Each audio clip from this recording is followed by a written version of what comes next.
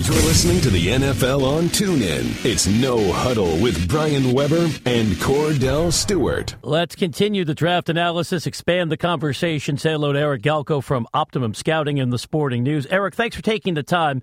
We spend so much time dissecting these prospects. Let's try to do the impossible in sports talk radio, be positive. So if I say Sam Darnold, the negative that comes to mind, all the turnovers, what do you like the most about the USC quarterback?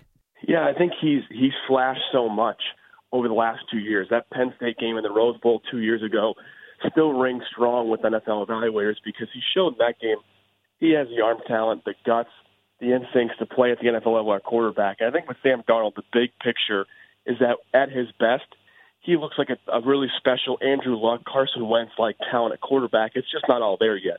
And I think the biggest question mark that teams had was, should he declare for the draft this year? He opted to, and I think teams recognize that, hey, if you look at him as a 2019 draft class quarterback, he looks pretty special. So I think all the tools are really there for Sam Darnold, mentally, character-wise, arm talent. He's got some mechanical things to figure out, turnover stuff, but I think overall he's going to be a really good quarterback one day.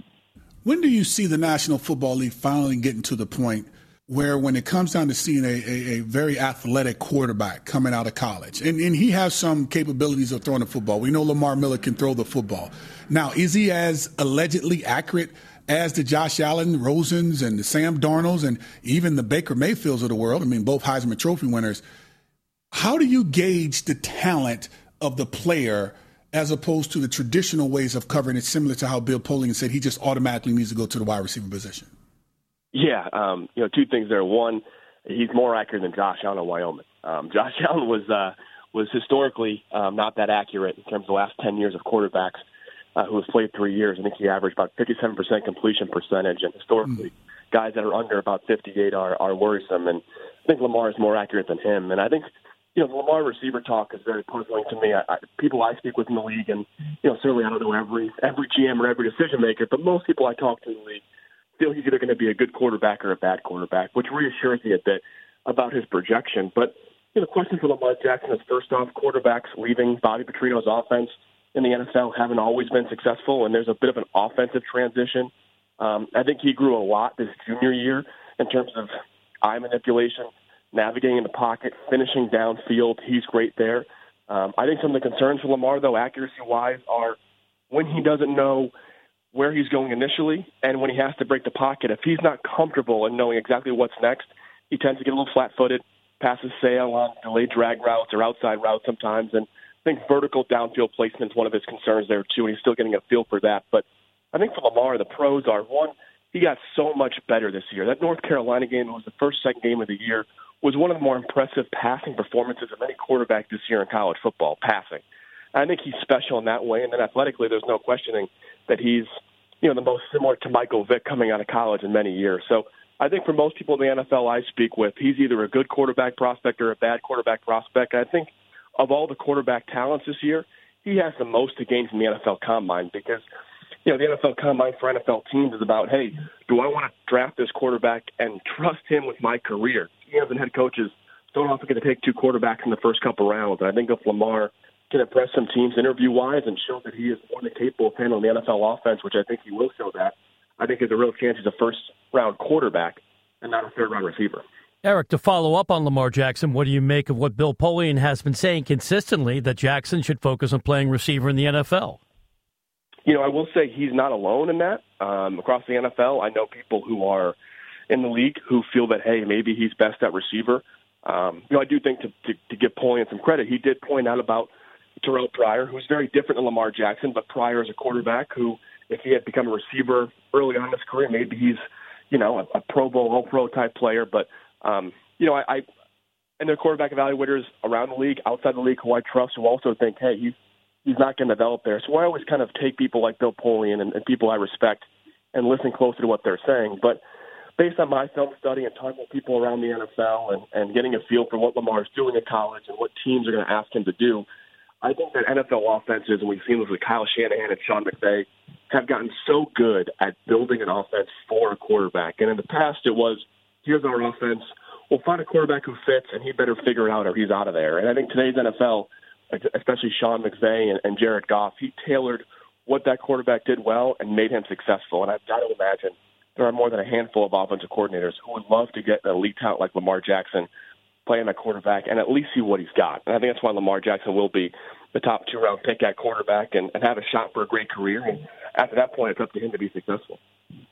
When you look at a player like a Saquon Barkley, he comes in and he's a versatile back, similar to the backs that are in the game today, being able to catch the football like what we see in Freeman and Coleman out of Atlanta. But he does, I think, something really well, which is be able to return some kicks. I think that actually adds some value to what he can do, considering how good he does run between the tackles. But when you look at the Giants and knowing that you have Eli Manning and their inability to be consistent running the football, which is what he needs at this point in time in his career, do you see someone like a Saquon Barkley, that can fall into that second spot to helping out Eli Manning with the Giants? Yeah, I think Eli would love some offensive line help, too. And I guess Saquon would, too, if he's there in New York. I think that's a great fit. And I think Saquon Barkley is a top running back prospect for a lot of reasons. And we've seen guys, Todd Gurley, 10th overall, Ezekiel Elliott, 4th overall, Leonard Fournette a year ago, 4th overall. I think those three running backs are more physically gifted than Saquon Barkley. They're more athletic freaks who can power through you or run outside you or can make leaping plays. And Barkley certainly can leap. He did that a lot this year, I think 5 times against Iowa alone. But what makes Barkley different than those guys is he's not quite the power guy those guys are. I think he can be a little more LaShawn McCoy-esque in the NFL, a guy who's elusive laterally and can make up for good, not great blocking at the NFL level. But really, Barkley adds a few things. You mentioned NFL teams. I know the Giants and a lot of teams, the Browns themselves, would love is Barkley. First off, tremendous pass catcher out of the backfield. He's a guy who runs wheel routes, runs out routes very successfully, very competently, and understands positioning and leverage and navigating through man and zone coverages as a running back out of the backfield. He's pretty rare in that sense. He developed a lot as a pass blocker this year, which is growing in such importance across the NFL, as you guys know. And finally, I think his character. He's a guy who helped rebuild the culture at Penn State after what happened, before he got there. And that kind of character is something I talk to teams about a lot. And that means a lot to teams in building a guy and taking a guy high in the draft is, a top overall pick or a top 10 pick is a guy who wants to be a franchise-changing talent. And franchise-changing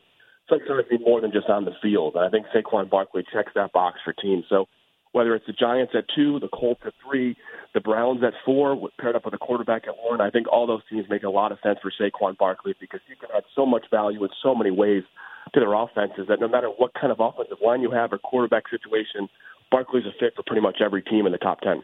Chatting with Eric Galko from Optimum Scouting and the Sporting News. Let's head back to the quarterback analysis. I'm based in Southern California, so I saw a ton of Josh Rosen at UCLA. Big arm, pro-style offense with the Bruins, but he's got a very strong personality. How much do you think what he has said in the past and questions about his maturity are going to impact where he could land? Yeah, I think the question with Josh Rosen, I've had plenty of discussions, as you guys can imagine, with people about Josh Rosen. And, the consensus is that his opinions on college athletes being paid, on playing in bowl games, no one disagrees that they're probably right. Josh Rosen is not a dumb kid. He's right in what he's saying. But the real concern teams have is, okay, let's push this to the NFL. Let's say he has a good game and his receivers drop a couple passes. And he says that in the press conference. And he says, yeah, my receivers could, catch the ball a little better. I'd have success. And I'm sure Josh said he wouldn't do that, and people would say he wouldn't do that. But teams extrapolate from what he's done in college to wonder what happens when he's a professional. And that's how you can lose a locker room. That's how a quarterback who has a lot of talent cannot reach his potential by, not being a part of a locker room and a part of a team. And that's a concern with Josh Rosen. And those questions may be answered at the Combine. And, the Combine is so important because that's the time when all the decision makers of these teams are all together with that player, talking about what really matters to their culture and their organization. And, at the end of the day, the NFL draft is a job interview in a lot of ways, and these guys are interviewing for a job. And if Josh Rosen can nail that interview and this team can feel that he's going to be a guy who fits their locker room, who fits what they want to build towards, whether that's the Giants at 2, the Browns at 1, or a team like the Buffalo Bills who may trade up for Josh Rosen, that's what they want to find out at the Combine. So Josh Rosen has these question marks, and I think deservingly so. Teams want to make sure they don't draft a guy who's going to be a negative off the field or in the locker room, more than he's a positive on the field. But I think for Rosen, he has a great chance to prove all those doubts wrong, and I think he will at the Combine in the interview process. And I think we'll see a lot of suitors, whether it's the Giants at 2 or teams looking to move up for Josh Rosen. I think he'll knock out of the park in the interviews, and that's what's most important for Josh Rosen now. We've only had the opportunity coming out of Alabama for as a receiver is concerned, to see Julio Jones develop into being something special. Remember his last year, he had a tremendous amount of drops. He comes into the National Football League. He just takes over the league and take it by storm because of how explosive he is. But when you look at the kid, Calvin Ridley, give me your take on what he'll be able to do in the National Football League, considering that he's kind of like one of those scat back type receivers that's really quick, good hands, really fast, but can make some plays down the field.